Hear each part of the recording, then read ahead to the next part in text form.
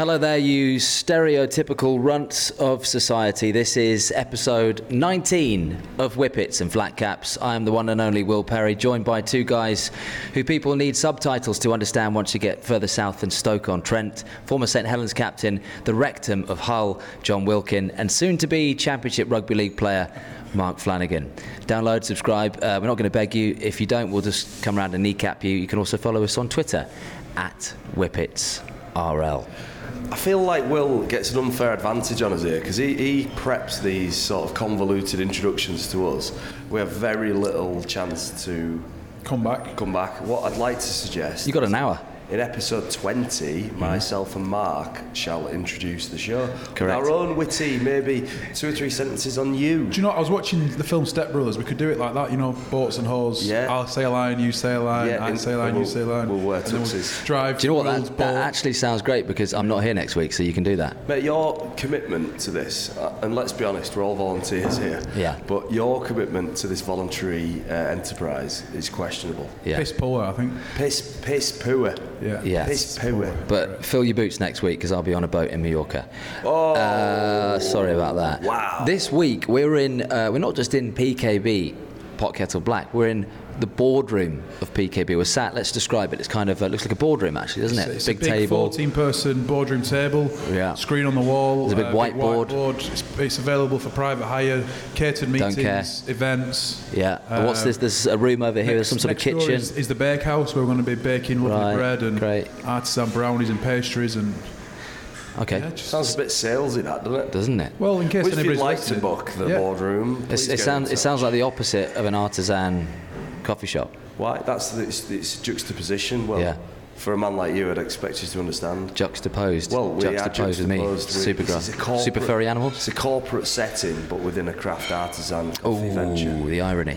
So, you know, We're the best. So people just pay a lot of money. Big dogs come in here. Not do even they? a lot of money. It's very reasonable. Okay. In touch. You might hear the clattering, the smattering of coffee cups in the background. That's where we are. We thought we'd Yeah, make that clear. that's- John's got a coffee in his hand. I've got a coconut we flat do white. surprisingly have customers. I think the weirdest part of having a business is having to deal with people, isn't it? The customers, you have some very, very unusual And people. staff as well. You can't speak to staff the way you can speak to your teammates on a weekend. Or bar staff. You definitely can't speak to Oh, you them. can, Mark, because your wife works here. So Yeah, she gets a hammering, but the others have got to be nice. your wife gets a hammering. Yeah, if she's misbehaving. Mark's actually got a code for his wife when she's working. It's not called just for my wife. In the bar industry and restaurants, instead of saying But you know, that a table needs wiping or stop talking to the customers or anything like that, they have numbers so that the customers don't understand. And the number for stop talking to customers is 450. So whenever my missus is working, she comes for a chat, I just shout 450. Right. And then she just 450. scurries away. But these numbers that people use as codes, I think don't work, right? Because I've seen this in action. A bar in Manchester, you stood there, an absolute glamour walks to the bar, and then a man behind the bar shouts, 84, and then they go 84, 84, then everybody comes out the back and are like looking at the woman at the bar like she's not stupid. She knows 84 means there's Bloody an good absolute banger coming. There is an absolute banger in here right now, actually, isn't there? Orange top left corner, if you're listening. That's Gonçalo, our Portuguese barista. He's 42 years old. He's That's male. your bag, isn't it? No. Middle-aged European man. Yeah, we hired- Make great coffee. We hired a guy. Our first ever appointment, I think, was a Portuguese guy called Gonçalo, and sort of appeared from nowhere. And we were looking for somebody who knew and loved coffee, and this guy appeared, 42, very little background about where he'd been, his life. We keep expecting to find him on Interpol's like 10 most wanted. Have you seen this man? He could be wanted somewhere around the world. He's definitely got illicit behaviour in his past, without doubt. You know, the other week Mark was saying that he likes to Google himself. I thought we'd look into this a little bit further. I mean, not every day, like I not said, every day. I most. didn't sort of specify how many times you do it. You, Just defending myself. Yeah, That's yeah. not narcissistic. if it's So not I every day. googled you earlier today, and the first thing that came up was the Irish lock who plays for Saracens, 28-year-old. Is there a Mark Flanagan play for Saracens? Yeah. Real Mark Flanagan. Obviously, The real Mark Flanagan, please stand. there was a Northern Irish film director popped up as well, and You're the American football player. The fridge. The fridge. When I was doctoring a picture of you, I downloaded it. A Google image searched you, and it was the fridge William Berry. Or the Secretary of Defence for the United States under Bill Clinton. Also, it came up from Mark, a senior partner for content and digital strategy at Portland Communication. Still, we hadn't got to yet. But Head chef at the Queen's head chef. Yep. Yeah. But on this subject, the reason I'm talking about it is because a listener slash super fan of Whippets and Flat Caps tweeted in to say, you know, there was a lot of chat of Mark's failed modelling career on the show, and so they Googled you and actually found you to be extremely handsome. So they delved a little bit further and they sort of kept going. Why are you smiling, Mark? Do you know where this is going? No, and they kept looking for articles. I'm interested to where this is going. I don't know where this is going. Well, it involves you actually as well, John. So, you know, they kept going through some articles, and I'm going to just click on one here on this great Wi-Fi in PKB. It's going to load up, and it's from the Mirror. I'll just get a blue bar where we load up there. Yeah, here we go. So the date on this story is the 4th of September, 2012. Mark's making some faces like don't tell the story, but we're going to carry on. Sparks flying as Michelle Keegan flirts with hunky rugby league player. Hunky, would you say that? Well, they always say that in the papers and magazines, don't they? Beau, rugby league beau, rugby hunk. B-O, like Bo Selector. John showed me a picture of the fridge. Will Perry. Just Google image search Will Perry, and I'll think you'll... I mean, it's great that you're trying to put me off the story, John, but we'll carry on because I'll read you this article from the Mirror, 2012. The two have apparently been sharing flirty texts and were last seen chatting at a mutual pal's birthday party in Oldham. Whose birthday party was that, Mark? Kelvin Fletcher. Kelvin Fletcher. Liz, who's a good friend. Liz, correct. So I'll just give you a little glimpse of the article. Coronation Street beauty Michelle Keegan has made a secret pass at rugby league hunk Mark Flanagan. We'll just go through this individually. So what was the secret pass? What do you mean it was secret pass? It was like a little inside ball. She looked right, then played left. Little dummy. Straight through and scored. Went straight through to Mark Wright. Great little... It was a tunnel ball. Shoots But I'll carry on. Michelle, known to millions as the barmaid Tina McIntyre in Coronation Street, has sparked up a romance with the St Helens forward, former St Helens forward, who's... very, very attractive lady, isn't she? Whose team is nicknamed the Saints. All factually correct so far. And this comes just 2 months after the 25-year-old actress split with the Wanted's Max George. So she was vulnerable, she was feeling lonely, Mark came in, we get the picture. You look a bit like that guy. I remember. From The Wanted? Yeah. I think. I can't remember him. No. Yeah. You have a bit of a goatee. Anyway, Michelle has since been snapped with her former boyfriend Brad Howard, but a friend has said that she is in fact very keen on Mark, who's emerged as a rising star of the Super League. Very funny, this, isn't it? The two have apparently been sharing flirty texts and were seen chatting at this birthday party, which we mentioned. The friend added, do we know who this friend is, the source? Because they've obviously made some money off you here as well, which is, I don't know. We don't know, we'd like to find out though, wouldn't we? Michelle and Mark have really hit it off. They've been texting quite a bit, teasing each other, flirting with each other, and they've been planning to get together very soon. Michelle is a fan of rugby league, and he's definitely her type. It's early days, but watch this space. The friend added that the pair was slightly aware, this is where you come into the article, John, of, in brackets, inverted commas, awkwardness that the news may cause, because Mark's teammate John Wilkin previously linked to Michelle. Fake news is all I'm going to say. You've gone very quiet. At the time, I was an ambassador for the Co-op. Right. So Rugby League had a sponsorship from the Co-op, and I was photographed on the red carpet with Paul Sculthorpe and Michelle Keegan. Mm-hmm. And I think what's happened here is... Who would you rather have sex with? Paul Sculthorpe. Yeah. Big hands. He'd just dominate me. Yeah. I'm up for that. That's what Carol likes Scully. Everyone likes Scully. Scully's got a big Adam's apple, massive hands, and you do the math. But yeah, so this, when you read that, that is 100% someone's agent planting a story, isn't it? Yeah. It's hilarious. So John Wilkin, you never went out with Michelle Keegan? No. Never dated her? No, I went to an event and I was pictured on the red carpet with her. But you never been... it was in a formal capacity, that will. Yeah. It wasn't. And you never dated her? No. So Mark, how did it go tits up with Michelle? Still seen her. Just keep that quiet. Don't tell Mark, right. Nice girl. But did she pie you? Yeah, she pied me, yeah. How did it end? There was just no flirty text, there was nothing, no. So were there originally flirty texts? No, nothing. and it just kind of fizzled out. There's nothing. I don't know what. There's nothing. It's similar to the poem that you spoke about last week. Yeah. At half time in the Warrington game, Which turned out not to be true. It turned out not to be true. Was it not true? There's nothing in it. Well, What do you mean? Well, I did a show with on the BBC with Woodsy and with Justin, your coach, Steve and with Price. Steve Price. Yeah. And the first thing I put to Steve was, surely this can't be true. Surely. Was it this poem? Was it The Soldier? I gave him a choice. He recited the full shit poem last week. Well, it was weird. Wasted It was 5 weird. minutes, and I said, I'm not having that. And then you said, no, deadly true, deadly Well, serious. This definitely I've forgotten the player's name who plays... Tom Lionel. Tom, that's him. And so Woodsy was interviewing Tom Lionel after the game. And Tom, apparently he's a bit of a joker, a bit of a jester, just randomly came out with this story that he'd told this, read this poem in the dressing room. So Steve just decided to go along with it and came up with Ebenezer Elliott, because he just Googled a random poet who happened to be the Corn Laws poet from the 1800s, who no one's heard of. Well, I believed it because he said it, But then he just went along with it, but it wasn't true. I said, well, what did he say? He went about 8 words. So, those 8 words work, because they still won the game. Little Warrington, isn't it? Aren't they little scamps? Them Warrington lads, aren't they? Funny stuff from the Warrington. Very camp. funny.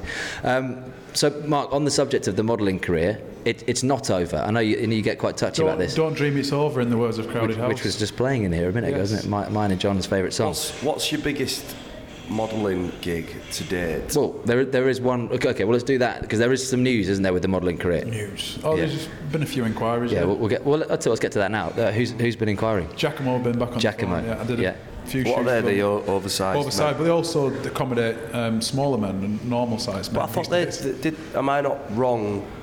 Am I wrong here in suggesting that they dropped you because you were too slight? Yeah, I did a shoot, and I had a quite a fitted athletic t-shirt on, and my bulging abs were just showing through the t-shirt, and they said, So it's for fat and tall people. Yeah, but they accommodate the lesser man like yourself as well. Yeah. What do you Not think they just do? hunks. Okay.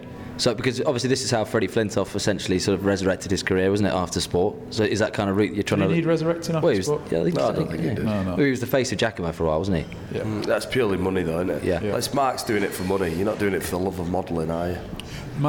So how much will Giacomo pay you for an advert? I don't want to disclose that. Yeah, It was okay. decent money. And you're going to do But it? my favourite, the best one I ever got was I did an advert for Aldi workwear, and I got sent to this location. I was injured at the time, so it was a few Aldi hundred workwear? quid. Yeah, a few hundred quid. So I didn't really ask what it was. I turned up at the shoot, and they had some like white overalls, a ladder, and a paintbrush, and I had to pose like I was painting a wall in these overalls made by Aldi. Goodness gracious. So it was the glamour. Yeah, the quite glitz. demoralising. That it wasn't And the the sexy the catwalks that you think. The irony of you modelling like DI tools, man I've worked tools. 4 days on a building site my whole life. Mick Swift, building contractor, had me for 4 days. You must have some pictures that, I mean, there is one that springs to mind that you were really proud of. If we were to Google, your hair looks great.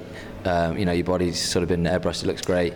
Mark, on his modelling pictures, for anybody, I would encourage you to Google image search Mark. In fact, And hire me if you you're put interested. Boss Model Management and then or Boss Model Agency Mark Flanagan. Because that's been on your sort of profile for a while, but you haven't done much work for them. So are you allowed to just keep that there? What I will say is look it up, and on it, Mark enjoy it. looks like he's really struggling with his vision, but he's angry about something on the in the Quite distance. squinty. Yeah.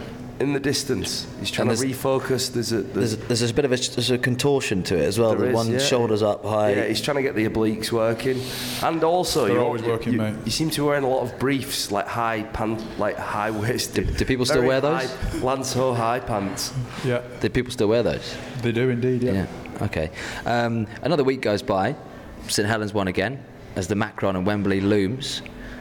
But a week Salford didn't win because they didn't play, which is a good. week to celebrate for Mark Flanagan and the Salford fans We because didn't because lose. you didn't lose. So let's celebrate. You didn't know that's what we're going to celebrate. You didn't lose because you Get didn't the play. beers in. Yeah, let's get. Well, John's got them in. Undefeated weekend. Get them in. Yeah. Should have pressed the bell. What have you been up to, Mark? Anything interesting? On Friday we trained and then had a bit of a team building session. Went for a burger in Manchester and then did a spot of bowling and all the lads got together. Do John's just sorry, John's. I just interrupt you. John's just got up and walked away, but he's just pressed a bell. What happens? He just, You do interrupt me quite a bit. no, but that was yeah, weird.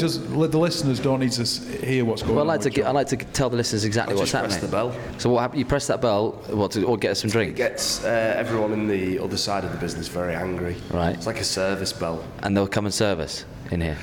Yeah, I'm hoping so. That's Fantastic. the Sorry, plan. Mark. Continue. And then we went for a few beers, yeah. What did you do at weekend? Well, I was with you, wasn't I? We went to the cricket. Oh, yeah. That was good. Well, wasn't sorry, just to interrupt. John's just leaning over and he's put his arms on another chair and he's looking off into the Sulking. distance. Mark, that's a sulk from Mark. it? It's a sulk, isn't it? Come on, let's interrupt each other for an hour. That'll be good. Well, we've done it for 20 weeks. Yeah, go on then. Let's see what you've got How to was say. lads? How was the cricket? The cricket was great. Cricket was Who, good. who invited you? Friend of the show, Johnny Bairstow. Great lad. Great lad. Great lad. What a great lad. for a ginger. Honestly, great lad. Being ginger's quite It's difficult. good. I think they isn't have to work at the personality more because they are juniors, so they're usually better blokes. But you either go one way or the other. Super confident, very good, or they go. Yeah. They go to the lower end. No, he's a great lad. He's a Or great you evil like Chucky from the film. The We- evil Chucky. we doll, Chucky doll. What No. film's that? It, isn't it? No. Anyway, I know Is what that you good or mean. bad? Yeah. I find. Child's Play. Child's Play. Child's Really weird film. Loved it. Creepy. Yeah. So the cricket. You're not a cricket fan, Will? Here we are. Yeah, of course I am. No, you are. You Love are. the cricket. I love the cricket. Yeah, love the no, cricket. I wasn't- More Test I was cricket. more of a trying to instigate conversation More Test with you cricket. than, No. We got. Well, defensive. I jumped on the invite that As he Mark had usually had. does. Yeah. Mark hates it when I make friends with his friends, so I have to sort of state No, that. I just think you should be grateful. Grateful. For me giving him I'm really social grateful for having life. Mark's friends. He's serious though. He's dead genuinely serious. mad. No, he's dead serious. Why are you mad? He What are hate- you mad I'm about? not mad about He it. hates me becoming friends with his friends. Well, because you did go to LA with Kelvin Fletcher from Brookside. But I'm not. who's, I have to get his blessing to be friends with his friends. What I don't like is I introduce him to my friends and then he tries putting me on show in front of my friends. And You like, see, well, but you understand that that's Will. So that's what Will does. but what I might do is I So- might just remove him from the circle because I can do that. No, I'll we're too start a tight with WhatsApp him all group now. without him. I Say, have the stop talking to power." Will. We're too tight now. Anyway, Bairstow invited us along. We sat with his sister and his mum who works for the club. Lovely, Redheads. lovely. They were redheads. Sister's a redhead, yeah. Lovely ladies. And JB hooked us up, didn't he? I made a few announcements, which Mark got slightly embarrassed about. Oh, no. Few announcements, yeah. Well, we had a full sort of room above not the pavilion, but the main sort of hospitality corporate area where all the players' wives and mums and Joe Root, captain's mum and family and wife and fiancés and so on, were all sort of scattered amongst the room, talking amongst themselves, and just out the blue, poured out the party trick, sort of got a spoon, tapped it on a wine glass. Absolute silence in the room. We weren't even drunk. Well, we'd only had a couple of drinks, a couple of Guinnesses, and just stood up and just said, afternoon, ladies and gentlemen. Just like to wish you all a very, very good afternoon here from table 11, just to make ourselves welcome into the room. Can I just give you an update, listeners? John Wilkins got his arms folded now. Just I didn't want to interrupt you there. I've gone Will. into a defensive defensive position. Yeah. But the punchline Yeah, of this the punchline of the is- story is that Funnily obviously enough, Kelvin Funnily flipped over and started. Obviously, Kelvin Fletcher was there at the table, and I just sort of said, and you might have spotted this special guest we brought along with us this Kelvin afternoon. Fletcher. Andy Sugden from Coronation Street. Everyone, put your hands together for Andy Sugden and the whole. I think you've used that one before, Will. I have used it. It got some traction in Yeah, it got Manchester some- Airport Terminal 2. and on a plane. And on a plane. Sky high. But yeah, so and they all came. A couple came over, didn't they? Was Got it a few you pictures. mentioned that broadcasters were very close to being psychopaths? Correct. A a small lot. element of psychopathic behaviour there. But England had a good day then. It was a good day to be at the cricket, wasn't it? Well, it pissed They it did down for alright, the first 2 hours, didn't it? We And got then our footings in, didn't we? We got yeah. made our foundations with a couple of beers and then Couple of beers. went We- onto the balcony, watched a good few hours of cricket. Well, you say that we wanted to. I wanted to build a snake. Are you aware of what a snake is? I know exactly what a beer snake is. Yeah, but what they've done now is they've now made the glasses, the plastic glasses, so that they just fit straight into each other. So you can't build a snake. You'd have to have so many glasses to build a snake. That's how they usually do it, don't they? No. They normally fit at least so that it comes out, 4 or 5 inches out the other glass. Now they fit right If it in. was. I don't know if it was. Well, we would have been there for weeks trying to build a snake. Well, what so I happened gave up. was they kept taking our empty plastic glasses off us because we dropped some on the people sat below us. Yeah, And that did not go covered down them. well. covered them. Yeah, Paul Caddick, the owner of Leeds Rhinos and Yorkshire Cricket, came up from the balcony below and gave us a right bollocking for spilling beer on everybody. He spoke to us like we're little naughty school children, didn't he? Basically, everyone was disgusted with us because they'd never seen that sort of behaviour. Even Johnny Best, his sister, said, no one's ever stood up and made a speech in the long room before. There's certain like protocol to follow at like what I'd say protected sports events, Wimbledon, golf, a test match. Old school, traditional.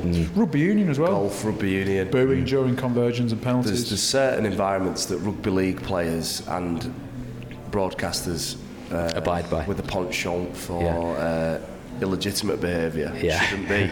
And in the long room at Headingley, it sounds like that's one of those environments. Will Perry, with 2 beers down him, in a formal setting, can be a nightmare. Well, when I tapped the glass, similar to that, what made me laugh is that I could hear people in the background going, "Order, order, here, order." Some dickhead in the back wants to make a speech, but they were dead silent, and they, because they thought what they thought was the announcement was that the play's going to start. Andy Sugden from they absolutely did. He did it a second time. He said there wasn't much uptake on the Andy Sugden selfies. We've also got Man of Steel, Luke Gale here, and the brother of Sam Burgess, Luke Burgess. Yeah. And then we got a couple of people wanting autographs and selfies with those two. Yeah. Brilliant. Luke Gale. I didn't get a mention. Did you not get one mention? I didn't really want one. Likes to keep a low profile, doesn't he? But no, Luke Gale was with us. Man of Steel. Great lad. Great hair. And it's really I'll admit I am obsessed by Luke Gale's hair, simply because. It's very straight at the front, isn't it? It is a little bit like someone's pubes are stuck on, but it's blossoming, it's flowering, and he was bald as a goose. On somebody's head, just out of interest, because you seem to sound like you know what that looks like. Well, it looks like Wayne Rooney. A little bit looks like Wayne Rooney.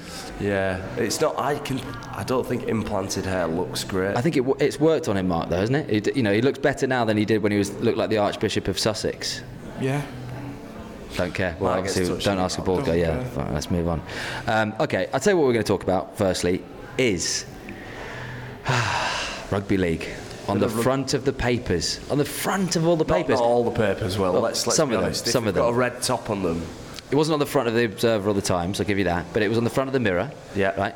Rugby league on the front of the back. That can only be a good thing, surely. It's the second time I've seen rugby league have so much publicity in the national press. The first time was, I think it was an amateur Great Britain team played in Australia, and they were involved in a mass brawl. Yeah. And the headline was Thugby League. Yeah. And it went on to slate us and say how shit we were and how much of a group of thugs we are. When Sean Long and Martin Gleeson got banned for betting on a game, and it was a genius front cover of a paper, but it was I think it was busted. It was the line, and it was Sean Long answering his door. He was being doorstepped by the Daily Mail, and his face it was just unbelievable. I think he went inside, rang Martin Gleeson and said, "Mate, Martin, I think we're in trouble here." I told Gleeson to hide behind his couch and not answer the door.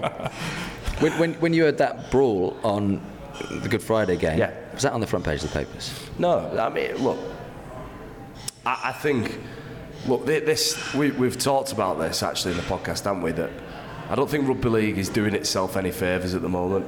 And I think we're getting a lot of negative attention, and it's just how sad is it on the week of the Challenge Cup quarterfinals, the story that makes the papers is 2 of our players being drunk. Obviously Joel and Sam Tompkins on the front page of the papers, not for the rugby. Like that sort of thing happens in every pub in across the country. Does it? Quite regular. Of course it does. Yeah. I think it does. Okay, so we have discussed this, but we don't want to keep discussing it, but we're only keeping discussing it because the stories keep coming. So where are the issues in this for you? Well, the issue is the profile of the guys. Joel and Sam are 2 very recognisable senior players in the game. Yeah. Joel, because he's played internationally, rugby union, and he's played for Saracens, I think that makes it more newsworthy for the national papers than anything. And obviously Sam, on the evidence of the video, is just there, isn't he? But he got fined £1,000 per word, didn't he, Mark? Pretty much, yeah. I think he didn't say an awful lot and got a £5,000 fine, which I've heard is going to appeal. And then Joel's got a £10,000 fine and has been suspended from the club and all matches for 4 weeks. So it'll be interesting to see what comes of it. We discussed the Albert Kelly situation, didn't we, a few weeks ago, and Hull didn't really comment on that. I'm sure they would have been made aware of it.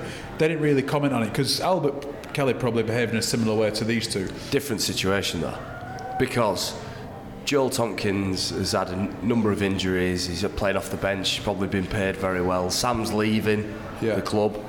I think the club are in a position where they can react in a strong way because there's no fear of, you know, what it might do to the mentality of those players going forward. They're leaving or maybe on the way out of the club. Yeah. With Hull, they need Albert Kelly. And he just signed a 2-year contract, and he's their best player. So this is where code of conduct and how people behave is very much dependent. How the game reacts is to how much that player is wanted by a club. In minus, like what I would class as, if nothing had have happened as a result of this video, in 2 or 3 days' time, it would have just disappeared, wouldn't it? Yeah. Like Albert Kelly did.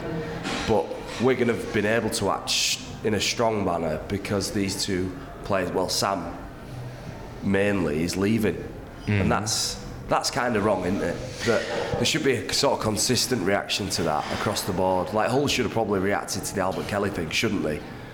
But they didn't. Yeah, but I think the key issue here again is, and look, John, you've defended a lot of these guys in the past. Not defend. No, No. Defended, but no, that's not the right phrase. But in this situation, okay, I completely take your point, which you made before, that we're becoming a society, we're becoming a generation of people who, oh look, let's just wind someone up, put a phone, record them, and get them in trouble. However, it comes down to the fact that, all right, I've watched the whole video. It's 4 minutes long. It's not really that abusive and that offensive. They definitely shouldn't have been behaving like that. But they, you know, well, no, that's the point. They definitely shouldn't have been behaving like that and said those things, even though we don't know what happened before the camera got switched on and so on. Yeah. But you've got two senior players. Everybody is accountable for their actions in life. Fact. It's just how the accountability comes around is that. I find it funny that people in the public eye want a private life. People who have a private life want a public life. It's quite funny. The people who filmed that and recorded that want a public profile, and persona. And the people who are in the video, Joel and Sam, are in the wrong, like completely. They probably want a private life. And I know Joel and Sam pretty well. I'd regularly go for beers with Joel when I played at Wigan all those years ago. And friends. And I know he doesn't really like the limelight. He's a decent bloke. He's really out of character. So that doesn't represent him? But I don't think it does, no. But one thing I wanted to mention is John Bateman got banned or got suspended from the club for 8 weeks, I think it was, last year, when he had an incident off the field that was that Wigan kept it well under wraps, and I think there was an incident with one of his teammates. And what do you think? Well, yeah, it was an incident with one of his teammates where they had a fight and something happened off the field, and he got an 8-week ban and then came back and played for the club. Now it'd be interesting to see what happens to Joel having had a 4-week ban, whether or not any further action is taken, despite the fact that Bateman's probably one of Wigan's better players and is not as replaceable as probably Joel is, who is probably towards the back end of his career. So, like John said, the timing of it and the situations behind it often dictate the response, don't they? And I think, it's a great point, is that John Bateman in a similar situation probably got a lenient approach, whereas they'll use this as a stick to hit Joel with because, you know, of his stage of his career. Sam's leaving. What possible harm can it do? But I think there's a bigger thing that we need to talk about, and that is, I think we hold sports people out as being immaculate people, and actually people in the public eye, there's an assumption there that everybody has to behave immaculately and does. Well, not immaculately. You can't call someone a C-bomb behind a bar, can you? Just go on. Let me get to the point. That is wrong. That's a misconception. That's not right, is it? That's not the right way to look at it. Is just because you play sport doesn't mean you aren't vulnerable in all ways in which humans are in everyday life. Everyday life, people get things wrong, do the wrong thing, have behavioural issues, drink too much, say the wrong thing, get into fracas, crash the car, abuse somebody. Every day those things are happening. That's a human condition. So I think there's a bit of a problem, is that we assume people in the public eye are all perfect. And why do we do that? Because when they're not, it's a story. And so we've created a situation where this is a story. When it's just human behaviour. It's definitely a wrong. story, isn't it? It's wrong. Joel and Sam are in the wrong. Joel particularly is in the wrong. But it's actually just part of the human condition. So what we do now in society is we portray perfection. And we think that sports people and celebrities and broadcasters and everybody is going to behave perfectly.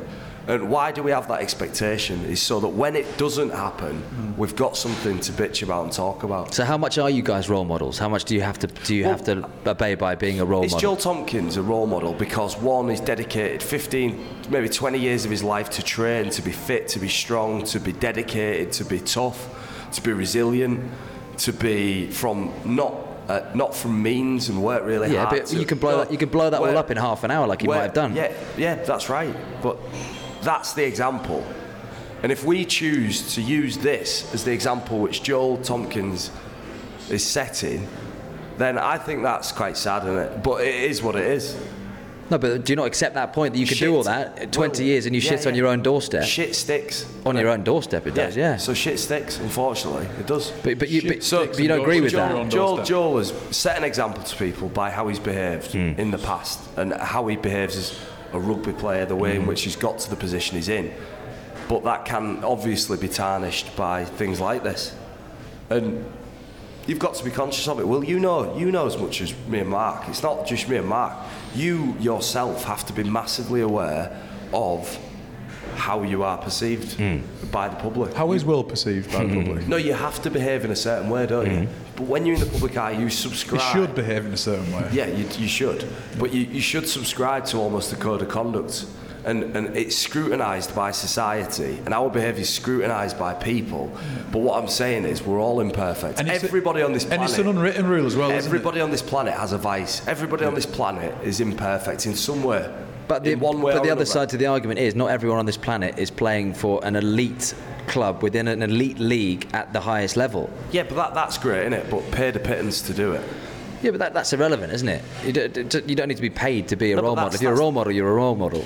Yeah, it's kind of thrust upon you, though. It's not a choice. You don't think you have a choice, do you? Exactly, you don't have a choice. You have the two come hand in hand, don't they? If you play rugby or play professional sport or broadcast, you've got to take all this pressure, I suppose is the word, to be an upstanding citizen for 24/7. And it is a sad situation. I agree with you, John, that people can't go out because they're worried about being filmed and so on. But at the same, what I'm saying, I'm saying society's beliefs about sports people is wrong.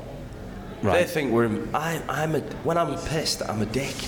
Correct. So you're not wary of being a role model when you're out? Yes. I am. I'm conscious of my job as a role model, but everybody has lapses. Yeah. 24/7. Every weekend. Will. 24/7. Will. Do you live the life of a squeaky clean middle class trust fund? Absolutely not. Ex-Harrow. I don't have a trust fund. Absolutely broadcaster. not. You do have a trust fund. Do you? I don't.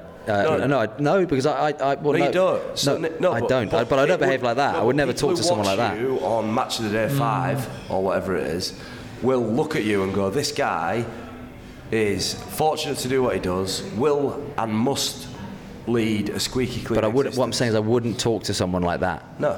Just because I couldn't get a drink behind the bar. No, we don't know what's happened before. Well, we don't know what happened before. It looks like that, doesn't it? No, but what I'm saying is, it's wrong. And like what they've done is wrong.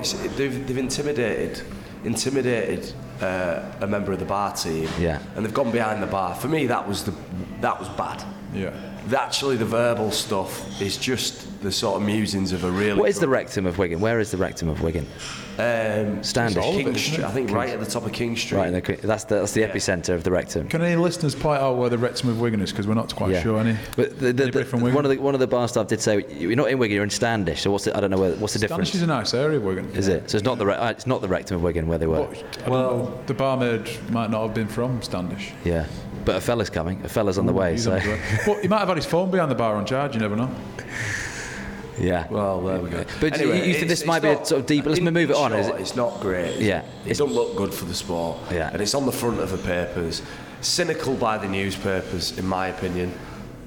I don't think they're obviously going to report it. They're giving a video, aren't they? They're going to. But do we think that had an impact on Wigan's performance on Saturday? Because no. It was pretty comprehensive, the win by Warrington.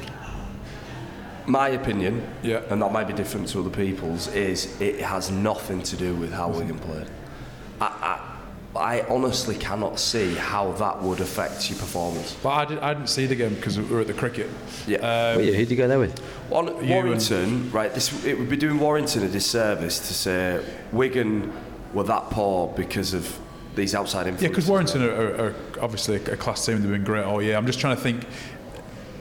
Like, it was pretty uncharacteristic for Wigan to be so poor on the back of this story being in the press, Sean Wayne leaving, and then apparently the Wigan lads saying that they wanted to win the the Challenge Cup and the Super League for Wayne in his last season. I'm just plucking something out of thin air, perhaps, that those two things might have, the Wayne leaving and this bit of a scandal might have had an impact on their performance on the weekend. Yeah. I think more Sean Wayne than the Tompkins lads incident. Yeah. From all accounts, I think this has been dealt with in the past. Yeah. You know what I mean? This has come back around, hasn't it? It almost resurfaced. So for me, I'm not sure. Maybe they've been waiting. The people who had the video have waited for a time and then dropped it. You know. Yeah, that's what I thought it might have been. And well it seemed timed. an opportune time Just before the game. Yeah, it seemed like it that they've done that. And look, I don't think it affected Wigan's performance. But interestingly, the transition of a coach out of an organisation, the timing of that, the length at which a coach is in a position, and all of that, I think is really interesting. Go on. So I think Sean Wayne leaving Wigan now, I think Lee Bradford and Jamie Peacock had a really interesting chat about leadership on the BBC coverage of the game. And they were saying, well, what's the ideal amount of time for a coach to be in a head coach's position? And obviously in rugby league, the head coach is genuinely a coaching role. It's not a management role. Maybe like football, where a manager could be around for 10 years and bring coaches in, and they're just there as a figurehead to sign players. From all accounts, Sir Alex was a figurehead who signed players and organised things, but didn't coach as much. He brought coaches in to refresh him. It's very different. So hold on, let me look. There isn't a recruitment process in a head coach as well. Rugby league head coaches are on the training field every day, delivering skill. Because you don't see as many. It's not a management role. You don't see as many movements with each team. I don't think at end of each season, because there's not transfer fees really per se in rugby league. So I don't think teams fluctuate too much. So for instance, we lost about 3 or 4 players and gained a couple of players in the off season. Now I think most football teams that have a squad of 40 players, and you'd have 8 to 10 promoted from the academy and reserves most pre-seasons. You'd have 4 or 5, maybe 6, 7 players leave and same come in. So I don't think there's much of an impact on coaches having to bring in new players. It's more getting the best out of the lads that you've got at your disposal, and coaching is more. But let me just ask, because I'm just asking from the outside. Then that to me sounds like, because obviously in football you have your windows, so you know you have to operate within the windows. If you operate outside the window, you get in trouble. It's called tapping up. You get the repercussions. But in rugby league, then surely as a head coach in the whole recruitment process, you have to be cuter. You have to be more clever in the sense that, there's an inclination that this guy's not happy here. You actually have to do the hunting, to recruit, and you do your recruitment so far before the end of the season. Yeah, but to counter that, Will, it's a very small pool of players you're recruiting from, so you have to be thorough and you have to be cute. But ultimately, there's only, if you're looking for a back rower, let's say there's 4 back rowers in every squad, 5 back rowers in every squad around the world. Maybe there's 60 back rowers in the world of professional rugby. Let's say you need 1. Well, there's 60. It's just 1 of 60. Not like football, where I think those numbers would be thousands and thousands. Well, I think the real fundamental difference, and this is why I made the analogy to Sir Alex, is in rugby league, management doesn't exist. You're not a football manager or rugby manager. You're not. From an outsider looking in, and people who are more involved in football may well call me out on this, but Sir Alex's function at United was overriding things like culture, team spirit, the morals of a group, recruitment. He was a figurehead, he was a leader, but beneath him then was a tier of coaches. What I'm saying is that management level in rugby league does not exist. So but it still encompasses all of that, doesn't it? The role. But your chief exec is miles more involved in recruitment, and your chairman, maybe the people who own the club are involved in recruitment as well. So there's an element of it, Will. But what I'm saying is, when you're removed from day-to-day coaching, I think longevity becomes easier. Arsene Wenger. It becomes easier to be at a club for 20 years, 25 years. and this is the point is I was trying to make, is that for Sean Wayne, who's been in a position for Since 2012, I think it was 6 years. 6 years. Am I right in saying he's the longest Super League serving coach apart from Brian McDermott? I'm not sure, but he's day to day on the Brian training. McDermott was good, Tom. He's That's what I day mean, to day second. on the training field, isn't he? Yeah. Day to day. Yeah. Right, and Jamie Peacock, going all the way back to what we started with, which I started with, is Mark's modelling career? Jamie Peacock and Lee Radford on the BBC coverage were saying, what's the ideal length of time to have a coaching position? It's not like football where 10 years to 20 years. He was saying every 3 to 4 years you need to either refresh your coach, change your coach, or change your team. To change the culture, So to there keep the needs to be culture a high. Or flush I'd add out to of that, change your style of play. Yeah, well, I'm not necessarily agreeing with what they said. But Yeah. what they said, But I think in my they've mind, started thinking, well, what is the ideal amount of time? You've got to have an influence, right? You've got to arouse your players. So Sean Wayne has used what I would say is chest-beating tactics. He's a dominant coach. He likes aggression and physicality and all that. And how long is it before that doesn't have the effect? Do you know what I'm saying? Yeah. If a coach is really trying to get you, like, ripping up tree stumps to go and kill somebody, for me now as a 34-year-old, I wonder how long that would be before I start looking at it. But if you're thinking, winning, mate, I know. if you're getting to grand finals and winning Challenge Cups, it makes you can stay there as long as you want, can't you? Yeah, but this is the interesting thing with Wigan, isn't it? That Sean Wayne is leaving at a time when it was perceived that Wigan were going really well. Now, what a difference a couple of weeks makes. Yeah. Because they were joint top of the league with us, Yeah. flying. Everyone's massively surprised Sean Wayne's leaving. Now they're out the cup. And it's almost like vindicated the decision for Sean Wayne to move on. Do you know what I mean? Yeah. Everyone's sort of gone, oh, right, yeah, now we get it. He's probably leaving while his stock's pretty high. Yeah.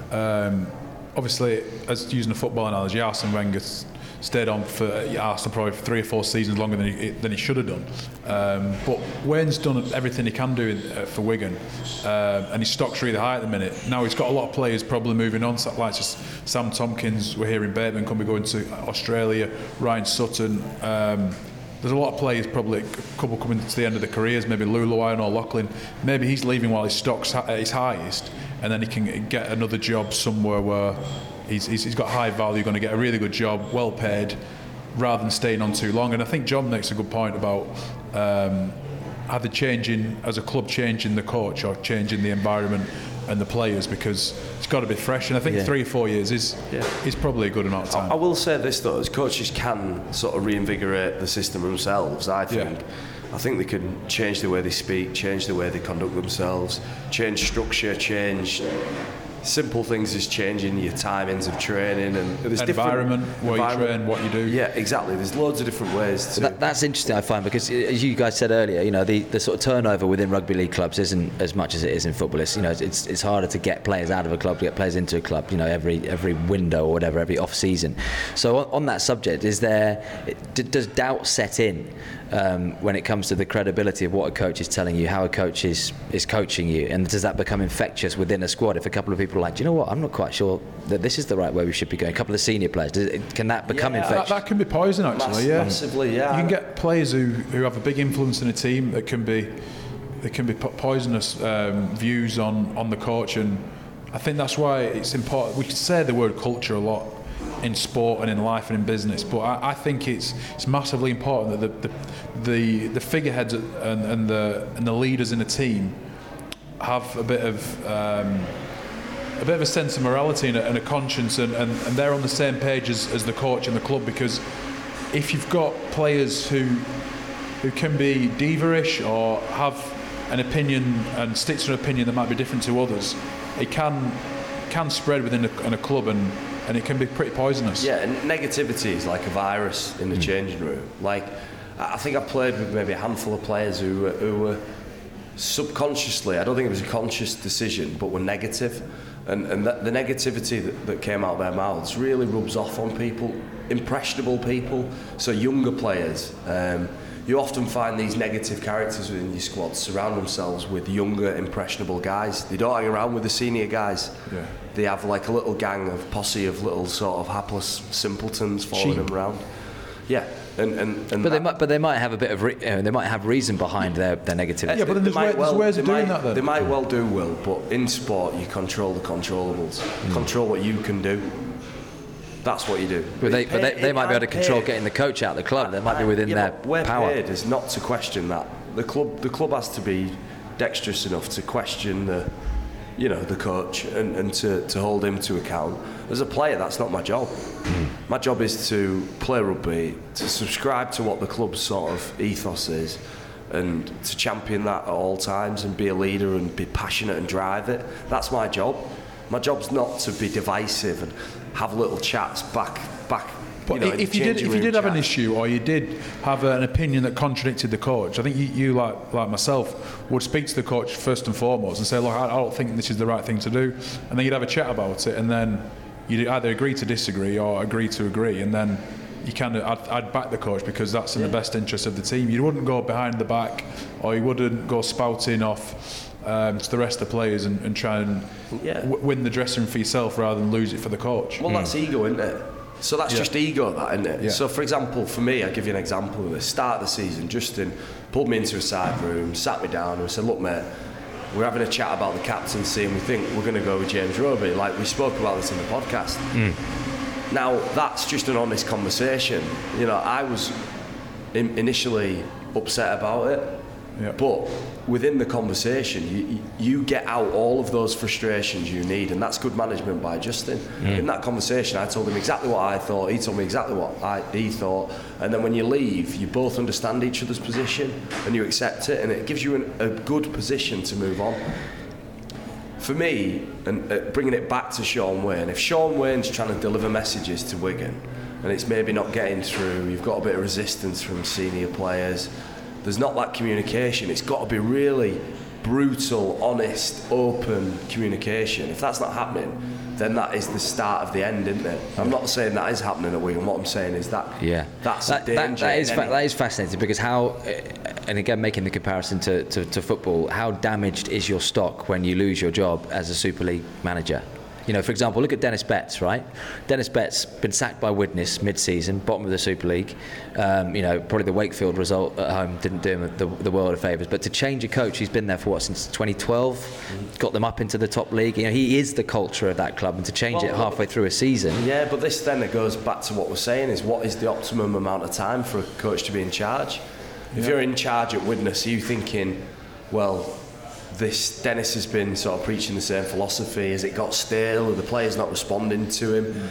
What I'd be interested to find out is if we got somebody on who operates at board level at a Super League club, what their take on it is. Are they having a conversation?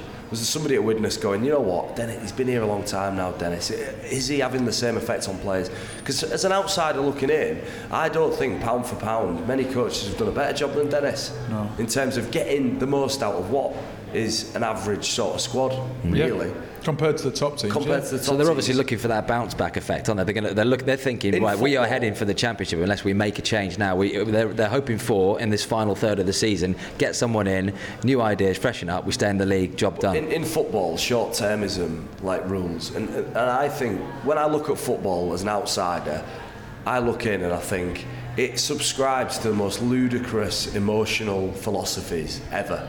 So sack a coach, get a result. People like Sam Allardyce make a career off being renowned as coming in and getting wins. They sign a 2-year contract and then get paid off the second year and make an absolute fortune. Because why? Because he gets teams playing well. Does he? I think he gets teams surviving, and then when they survive, they want a sexy coach to come in that's going to bring in good-looking football, and then they go, well, that doesn't really fit the bill, Sam. That's interesting in itself, isn't it? Because Justin, when he came to saying, simplified things.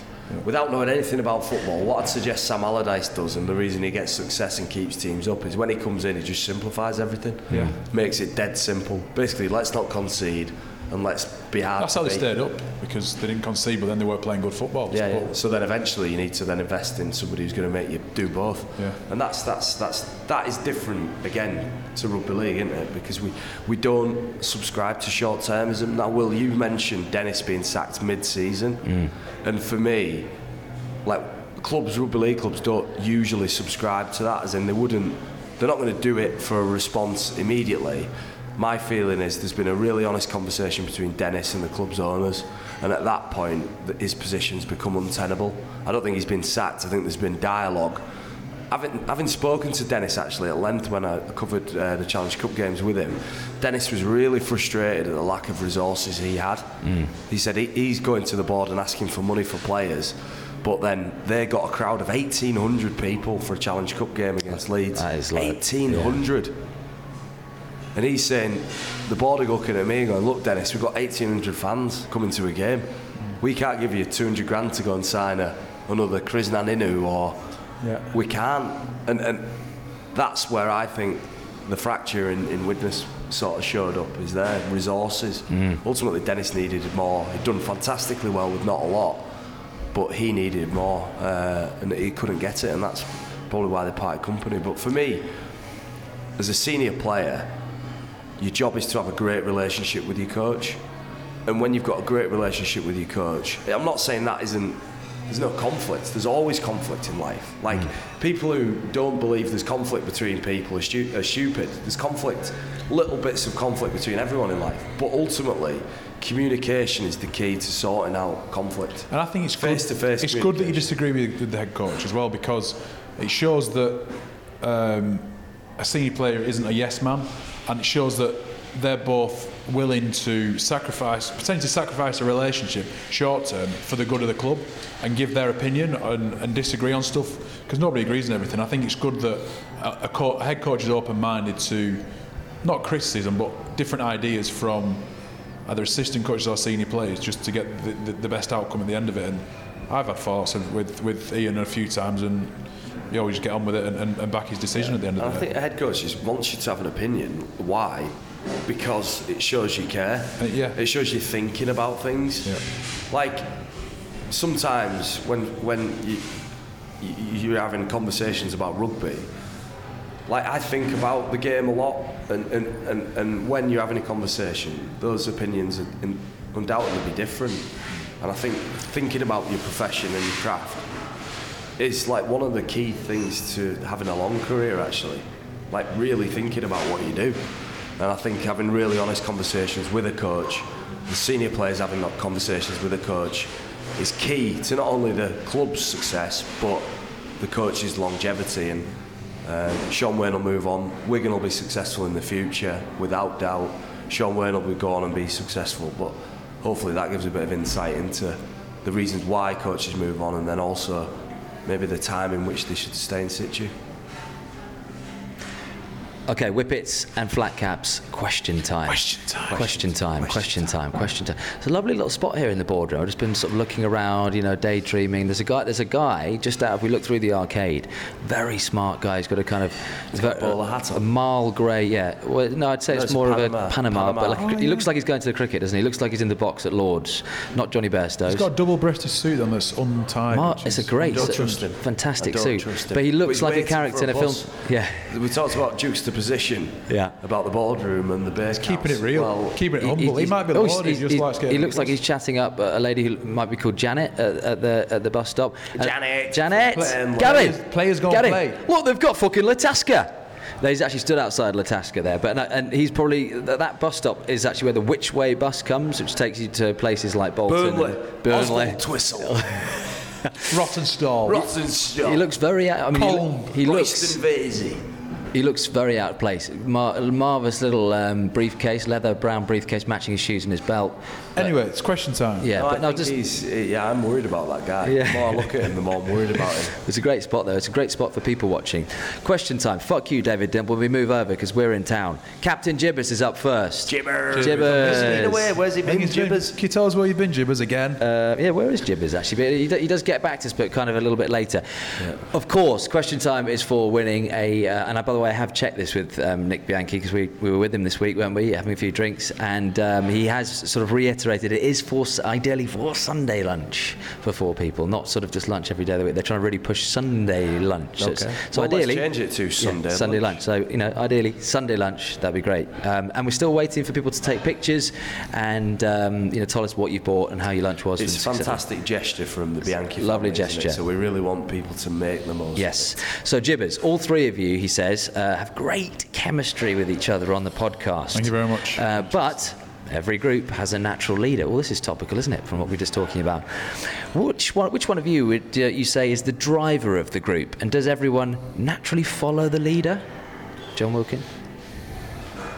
I think we all me, think yeah. we're the drivers, don't we? I think it's me, yeah. I think it's me. So, Well, Will couldn't used to like you, Will, and I kind of... Did he not? No. What do you mean? At first you didn't like him. No, and I said, come on, that's give him a not second fair. chance. That's not Give him a fair. second Give him a chance. second series, you shit. I said, give him a second chance. He's I not didn't great, know but he's Will. okay. I didn't know Will. And then... is the answer. But then when you got to know him, you said, I'm still not keen, he what- gets on my tits. And then so why I didn't you brought like him in, and then I brought I you didn't in, like you. and I then... didn't know you, Will. but you didn't like me. No, Mark was telling me how good you were. I was like, well, yeah, cool. I haven't seen But it yet. I don't know him. Yeah, he hasn't I don't proved. He hasn't know him. proved it. So when did I prove it? So if there's glue we went that for a holds meal us at together... Tattoo, Good for me with a tattoo. Yeah. and then obviously I thought you had some interesting views. Right. I put you in a box, I think. Do you Did know you? what I did when we first met? I think when I had my social media, I think Yeah. I looked at your social media and I judged you, Will. Yeah. And I judged you why? Because of you were training in a gym and there was a lot of pictures of muscles and stuff. Things There's a bit less of that now, isn't it? naturally offended me. Yeah. And I think when I looked, I judged you and that was wrong, and I'm sorry. Well, I accept your apology. That's an exclusive, he's That is sorry. exclusive. Monthly Rugby Podcast Awards says, do you brush your... This is a good question. Do you brush your teeth with hot or cold water? Cold. Everyone does. See, I go hot. Really? Yeah. As in, Really? you know... Is that a thing? Yeah. I, in my head, it kind of gets further into the teeth because it's hotter. You know, it has more of an effect on the... Well, that's physics. so people do that, you know. When you wipe your bottom, do you wipe frontwards or backwards? That's a good question, actually. No, do you go backwards or front? Front. You go front. I go balls... You dirty man. You dirty, Swipe horrible, all the way up. horrible. I go balls to man. arse. Yeah. So you go back. Backwards, That's yeah. back. Yeah, not if you're in a hole. Paul Wellens is a notorious front wiper, Is he? and it's led to some very uncomfortable situations. I do a bit of both sometimes. Yeah, mix it up. Why front? Just convenience. Convenience. Yeah. Monthly Rugby Podcast Awards has got a second question, actually. He says, is a night out with the Tompkins brothers as heavy as it looks? Depends if you're in Standish or not. Yeah, wrecked him at Wigan. Mark, you know them, you're the little bum chums. Joel doesn't reach as a bit of a pub fella. He Who's doesn't the really- loosest Tompkins? Because you Not obviously Logan, 'cause I you play with Logan, him. and Yeah. We had our team social on Friday, and I think he had Great a haircut. couple of Diet Cokes and then buggered off home. Did he? He Good doesn't bloke. like anyone in the team. He just No, he likes doesn't. I don't think he dogs. does, Just actually. likes dogs and birds. And I don't think he animals. does. So the loosest the answer is the loosest Tompkins. Sam. Sam Yeah, I've not had a Tompkins, beer with the him one in who a said while. about 3 words. Red Devils apparel. Is Origin hyped up too much, or do we... You don't like this question already, Mark? No, I forgot to bring the T-shirts that Red Devils Apparel made us. Oh, right. The Whippets and Flat Caps exclusive. That was a lovely T-shirts. gesture, wasn't Lovely it? gesture. You should have been thanks for wearing that. them today. We'll wear them next We'll week. wear them next week, yeah. Yeah. It's not weird, John. It's a nice gesture. England or GB need to beat them in a series to get them to take the international game more seriously. What's that? So he says, is Origin hyped up too much, or do we, England or GB, need to beat them in a series to get them to take the international game more seriously? No. Is Origin hyped up? No. How can we hype it up? How can you hype it up when 55% of people in Australia watch it? Imagine if 55% of people in this country watch the rugby league game. About 5% do, don't they? Is it If 5? that. Is it 5? 2 mil? 0.5. 2 million. Well, you did the math. Well, what's the population? Of what? 65 Every mil. week? On BBC, when it's on the BBC, 2 million. 60 million people in the country, roughly 4%. So less than 5. 4%. Yeah, pathetic. So when we get to 50, is it hyped up? No, because 55% of people in the Is that country right? watch it. Yes. Half the television, over half the television sets in Australia watch Origin. That is mental. We'll try and speak about Origin next week. Get an Aussie guy on, speak about it, how big it is over Who are we there. going to get on? Don't know yet. I'll just open my little black book. Who's in It'll be a your big little name. Tom Dow says, Wellens, Sculthorpe, Farrell, Snog, marry, avoid. Avoid Paul Wellens. Yeah, Snog Sculthorpe with his big sexy hands, the big Yeah. dirty bugger. he destroy us. And that marries Farrell because he's got the pockets of a sheikh. Did you get any contact on Farrell in that good No, fight? it was not me. I didn't. Fight didn't hit with him at Farrell. all? No, Terry Newton just used my head like a pin cushion. Mark? I would marry Paul Wellens. Yeah. Why? Because we'd just go out for beers all the time. Yeah. I'd also kiss Scully. Oh, I'd kiss Scully. Because Bit gay. Bit gay, but he's a handsome man. Yeah. And then I'd avoid Andy Farrell because I don't know him, so he'd So probably you wouldn't know you were avoiding him. No. Paul Swift, former winner, I think. Paul Swift. Swifty. Yeah. Have John or Mark or any players they know purposely underperformed to assist in getting a coach they don't like sacked? These are all such topical questions, aren't they? No. No, ridiculous. no one's ever heard of it. Impossible. No, because maybe it has happened in other sports, isn't it? Where like football, footballers will Well, always. if you play poorly on purpose, you're going to get dropped whether the coach stays or not. So Yeah, but not if you're a star player and they want to keep you. I've never been a star player. Let's ask John. The coach is already gone, isn't he? If you won't drop you because you're playing bad. So that's unheard of in rugby league, yeah? It just can't happen. I mean, I can't see it, People play badly, but there's lots of reasons why, isn't there? It's not usually to get the coach sacked. Have you eaten more individual beans or chips in your life? From Stuart May. Chips. I don't eat beans. I like beans, but I'd say chips. I don't eat beans. As in never be- have beans. I've had a lot of beans on toast in my time. Have you? Yeah. I've never had beans. We met a guy on Saturday, We did. Kev, whose favourite meal was beans on toast. Yes. What Big if he character. was gun to his head? Yeah. What do you want? Beans on toast? Jamaican guy, his mum used to cook like jerk chicken and all the delicacies from back home, invite his friends round and they'd all eat that and he'd have beans on toast in a corner. He's also got a phrase In when a corner. In a Made it corner sound on his like a own. strange there's a phrase lovely associated bean. with Kev called gammon or snake, and he's got a tongue which I'd say, realistically, Mark, is probably about half a foot long. His tongue. No. If you take it right back into the back of his throat, it's a long tongue, but he can do. It comes about 4 inches out of his mouth. Yeah, It's massive. You can do gammon or snake. So gammon comes out and it's as wide as it is long, thick thing. and it's got like a trough that you could store water in, and it's huge. It scares people who are out the building. And then snake, you can curl it up and sort of stick it out. About 4 inches long, I'd say. Yeah. Scottish uses. So yeah, chips you're going for. Right, Terry says, Terry. one for Wilco. What was it like coming into a team with Cunningham, Long, and there's a lot of talk of Cunningham, Long, and Sculthorpe, aren't there? And what did you learn from those players on the field that helped you improve your game? Also, sorry to ask a second question, John, but I've really enjoyed watching Johnny Lomax this season playing six. Obviously, he suffered a lot with injuries, and I was just wondering about his mentality to keep coming back from those, and how good do you think he can be He's a if he stays mentalist. injury-free? Yeah, well, to address the first question, it's intimidating. Walking into St Helens in 2002 was intimidating. You've got all these big guns, and they were big dogs, all the big characters within the game in one dressing room. I think that brought its challenges, actually, and ultimately was it having all of them big name players was a real challenge. It was tough. Coaching that team would have been an absolute nightmare. I think. You're getting emotional. No, I've just got a blocked up nose. What did I learn from playing with them? I learned that effort trumps talent. And although they're very talented, I actually believe that all of those guys were the best effort players in the team. Especially Wello, Longy, Scully, Kieran, they always tried harder than everyone else. Although they were talented. We should just point out that Luke Burgess has just appeared at the window.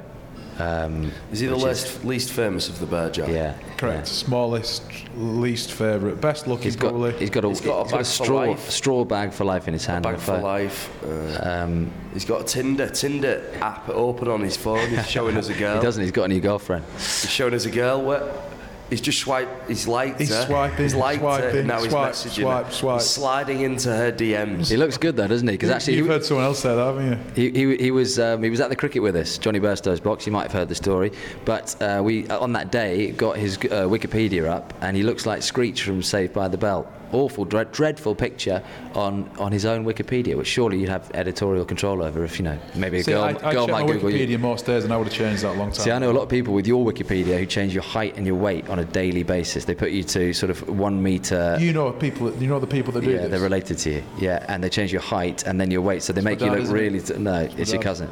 But he does it every match day. So when people might be googling you, is that Mark Flanagan? Oh, he's only sort of 4'8". Well, John he weighs used to 20 change stone. his date of birth on his Wikipedia page, so he appeared younger. I did it once. And Did then it realised once. no one So then, cares. when he was negotiating a new contract, he'd say to Emma McManus, "I'm not 31, I'm 26," Actually 12. and he I'm a believed it. fetus. Kevin Orty says, would a top Super League team beat a top Union team at rugby union? No. No. Just why? Why? Because it's madness. a different game. Like, say, No, would they beat Chelsea would, at football? Would we beat Stephen Hendry at snooker? No. Right. Anthony Thewlis, last week's winner, if I'm right in thinking. Tony. Who says, if you were the CEO of a company, name one thing you would make compulsory in the office and one thing that you would ban in the office. Is anything banned here Dress in PKB? down Fridays, but like really dressed down, so it's like You'd make that compulsory or ban it? compulsory. Compulsory. Okay. Even Really in skimpy. PKB, you'd make people do that? Can't do it. No. PKB. Need to differentiate between the staff and the customers. So Make it compulsory to go out for a drink together. daily. Okay. They're fun. That's fun, isn't it? Hey, Anthony also says, everyone has a good app idea. What's yours? The Good Bloke app. Would you like me to explain? Yes, I would. Basically, the Good Bloke app simulates all the behaviours that you should portray as a gentleman and a good bloke, a good partner and a good friend. So in the Good Bloke app, this is how it works. You put in at the start your dates that you need to remember. Mum's birthday, wife's birthday, anniversary, Christmas, all these dates. We've spoken about this before, all haven't these we? dates are logged. It's syncs to your calendar in your phone. Do you not just But- have that in your calendar anyway? Yes, but this is the thing. The Good Bloke app auto-generates a text for you 2 days prior to your mum's birthday. Yeah. Say, Mum, thinking of you, happy birthday in a couple of days. I think you can do that on the iPhone Looking anyway. forward- but yeah. Yes, but it auto-generates it for you. Not only that, directly goes to Interflora. You get a notification. Would you like to order the flowers for your mum's birthday? Yes, I bloody well would. Yeah. Would you like them delivering to the address which you have saved for your mum's address? Yeah. Yes, I would. Would you like this to be the message? Hi, Mum, love you lots. Love, Mark. Kiss, kiss, Sue. Yes. And then basically, also on a night out, you can put it into night out mode, right? So you're out for a beer with the lads. This is how it started, wasn't it? This is. So you're out for the beer with the lads, it's tea time, and this is when you tell your first lie to your partner. You go, how's it going?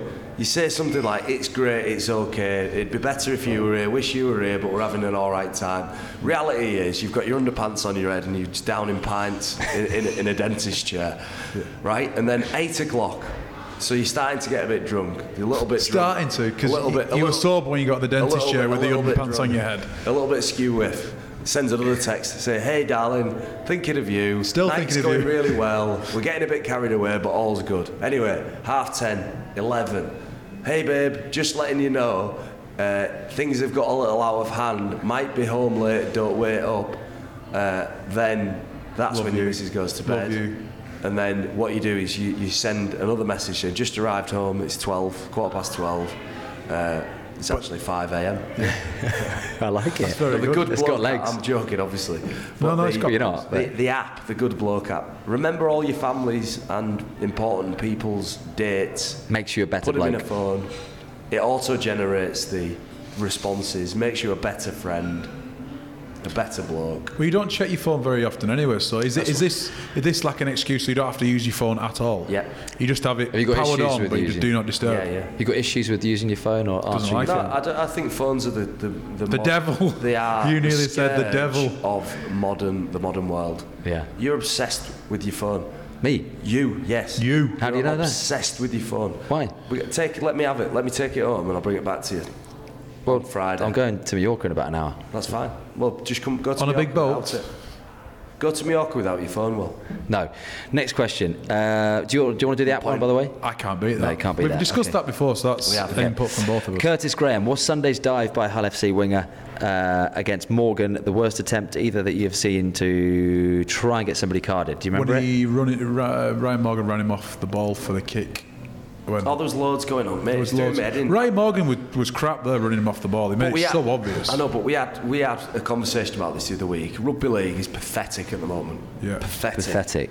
Carlos Tumavavi stayed down, holding his deck, trying to get one of our lads sin bin for nothing. Yeah. Johnny Lomax did the same the other way. Everyone's at it. Just pull your fucking heads in. Johnny Fucking Lomax got hit embarrassing. pretty hard, to be fair. Yeah, he did, but he didn't make a meal of it. What I'm saying is, if you stay down now, it gets scrutinised. Jamie Peacock said exactly the same thing, by the way, as you, that you were it going. is Tweeted, didn't he? Said it fucking was- embarrassing. The game's an embarrassment. But you know what? This is the thing as well. Like I said, we got on our high horse rugby league.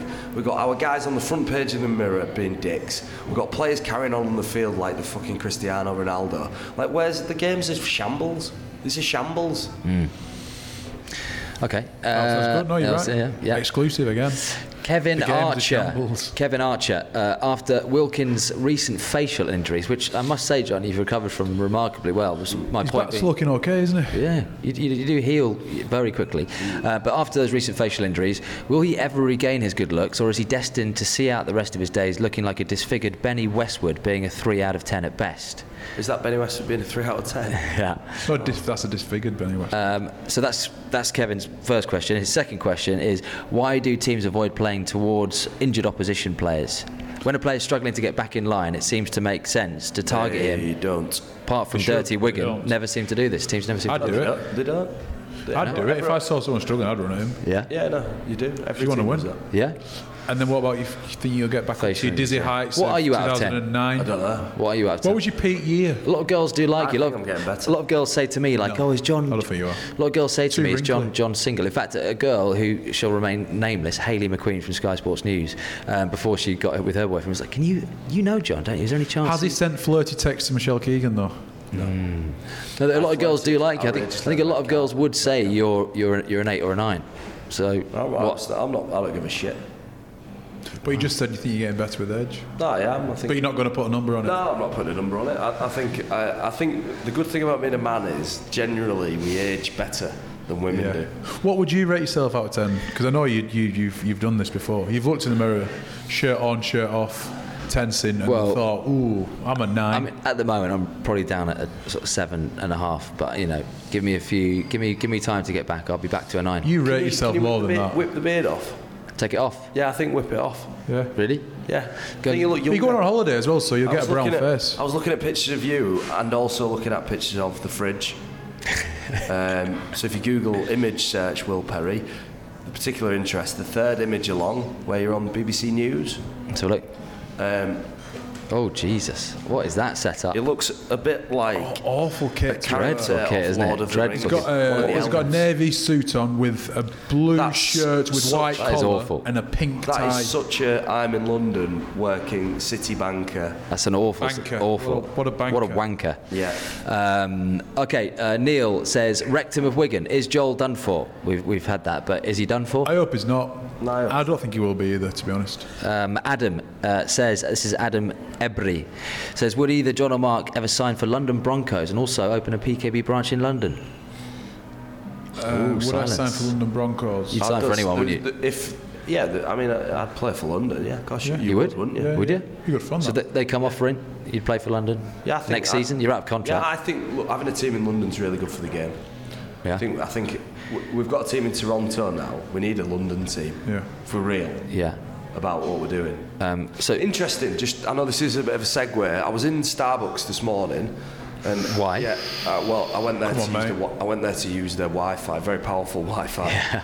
Very powerful Wi-Fi. Went Yeah. in there. Got the laptop out first thing this morning. I was just mucking around, whatever. And in there was Mucking around on porn, whatever. yeah, just that'd be weird, wouldn't it? Watching pornography in Starbucks. Find a nice little Someone's dirty probably corner. done it, haven't they? Someone's Will's definitely probably done it. watching it on his phone as we speak. have you ever watched porn in a public toilet? No. No. Anyway, there's a regional development officer for the RFU in there, Right. right? Arnie. No. Oh, no. I got chatting to him, right? He said he's now one of 77 regional development officers. In the car park was a Mitsubishi wagon, rugby union branding all over it. He had balls, cones, all the stuff in his car. He was just ready to go. And he had his laptop open. He had 20 schools in the area. And then he had a contact, and then he had what contacts he'd had with them, and then he had what he'd delivered to each of the schools, and then he had interested kids, and then he had local clubs, and he was linking it all together. And I was like, mate, wow, it was impressive stuff to look at. I was like, whoa, that's insane. I was like, mate, has rugby league got a similar structure, development-wise? He went, no, there's 3 development officers in the entire... 3. And I don't know if that's, people may well call me out. Might be 4. No, but It'd be interesting. it's not to know. 77, is it? Yeah. Not 77 development officers whose sole remit is to promote the sport of rugby union in the community. Yeah. Like, that is fully integrated growth of a sport. And it gets to do it because of England, no doubt, and the money making that England Rugby Union does. But as a game, Rugby League, we need to invest in that. Yeah. We can't, in a town like St Helens, be having Rugby Union cars parked in the car parks, driving around preaching to the kids how good Rugby Union is. That should be Rugby League. Yeah. Rob Elston, are you listening? Let's rattle through because I've got a flight to catch. You're going to make me late. So Steve says, John, Steve Mellors says, John, what was the squad reaction to the Fielden versus Mason incident in 2006? Fielden seemed pretty invincible up until then. Were there any plans to exact revenge? Twat him. What, on the dirty get? On Stuart Fielden, the dirty get? Or Willie Mason? Willie Mason, I think. No, no, there was no plans to revenge. What was the squad reaction? Funny. We laughed. Because Stuart Fielden was one of those guys he'd just do Arnold Schwarzenegger quotes all day. Yes, he would. So training all day, and you're on tour for 6 weeks. And for full 6 weeks, he did quotes from the film Commando for 6 weeks solid. So I think when he got knocked out by Willie Mason, I think everyone breathed a sigh of relief. It was funny though. We were on a bus travelling to Brookvale. Is that the Manley Ground? Manley's Ground. Brookvale Oval. And we were driving past the school. Stuart Fielden was in the window, and the bus pulled up alongside this school. And in the playground, 2 kids got together, and everyone gathered round them. And one of them pretended to be Willie Mason, and the other one pretended to be Stuart Fielden. And they reenacted the scene. Crumpled, and then they were all like that, way flicking bees to the bus. That was genius. Ben Cartwright says, what sport is best played drunk? Pool. Darts. Paul, darts. What are you saying? He's going to have to do better. He's going to have to do better than that, isn't he, to win the lunch at Riggy Bianchi. Ben Cartwright of M3 Perform fame owns a gym underneath the Ainscow Hotel. Awful name. That's probably libelous. But do you want to say anything? You mentioned him a few times now. You're trying to get. He's a friend of. Well, he's a good bloke. Bloody good bloke. We're all friends, aren't we? He lets me use his gym as well. I'm going to say, what sport is best played drunk? It'd be interesting playing rugby league drunk, wouldn't it? Kabaddi. Essentially tick, isn't it?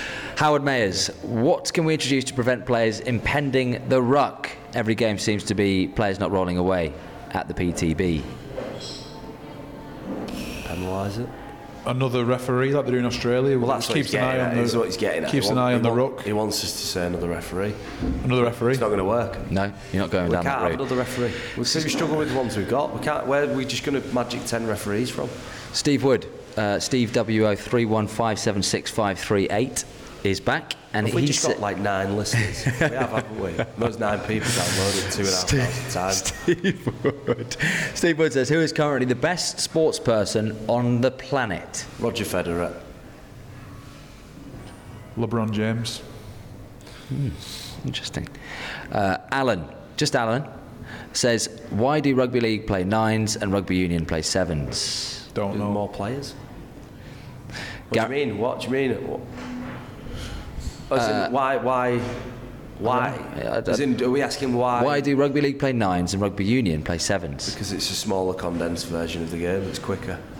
Okay. Or are we asking for why the difference between 7 and 9? There's half the players play 7s and play 15s, and then there's 2/3 play or 3/4 play 9s and 13s. So there's not as much a big difference from 9 to 13 there is 7 to 15. Don't know. Send your answers in if you know it. Gareth Dean, Gareth was going to brush past yours because we had that question a lot. Magic Weekend in New York, would it work? What could possibly go wrong? Do you want to reenact my stag do? Would be great. Yes. What could go wrong? Nobody turned up.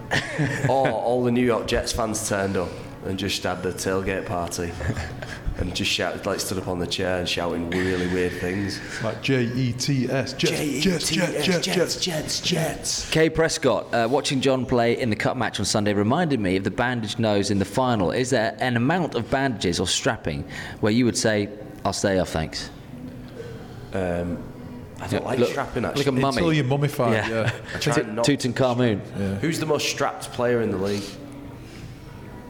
Tony Clubb. He is quite well strapped. Didn't say any, both elbows, a knee. He was just like running around trying to biff everyone against Warrington, looking really tired. Paul Ellie, when are we going to play the same rules, International, Super League and NRL? Don't know. When? What do you mean? When they've all got on parity? There's no parity, so the Super League's got no pull because the NRL runs the world of rugby. So why would they let the Super League influence the rules? Jonathan Glover, which of your current teammates are most under the thumb, and for good reason, because they're an absolute menace when they're pissed? He doesn't play with us anymore, but Gareth O'Brien gets dominated by his missus. The Toronto team went to Toronto for the first time about 3 or 4 weeks ago. For the first time of the season, all the players went and one partner went, and that was Gazzy's missus. So during the week over there, they'd go to basketball games, and it was all the team, the coaches, and Gazzy's missus. And then I just don't think he's allowed out or do his own thing, which is a bit weird and sad. Maybe just happy. Maybe he could be happy, but maybe he really likes. I like to keep my missus at arm's length when I've got a team function. Oh, interesting. Go on. And Sophie, you know that as well. So back off. Gosh.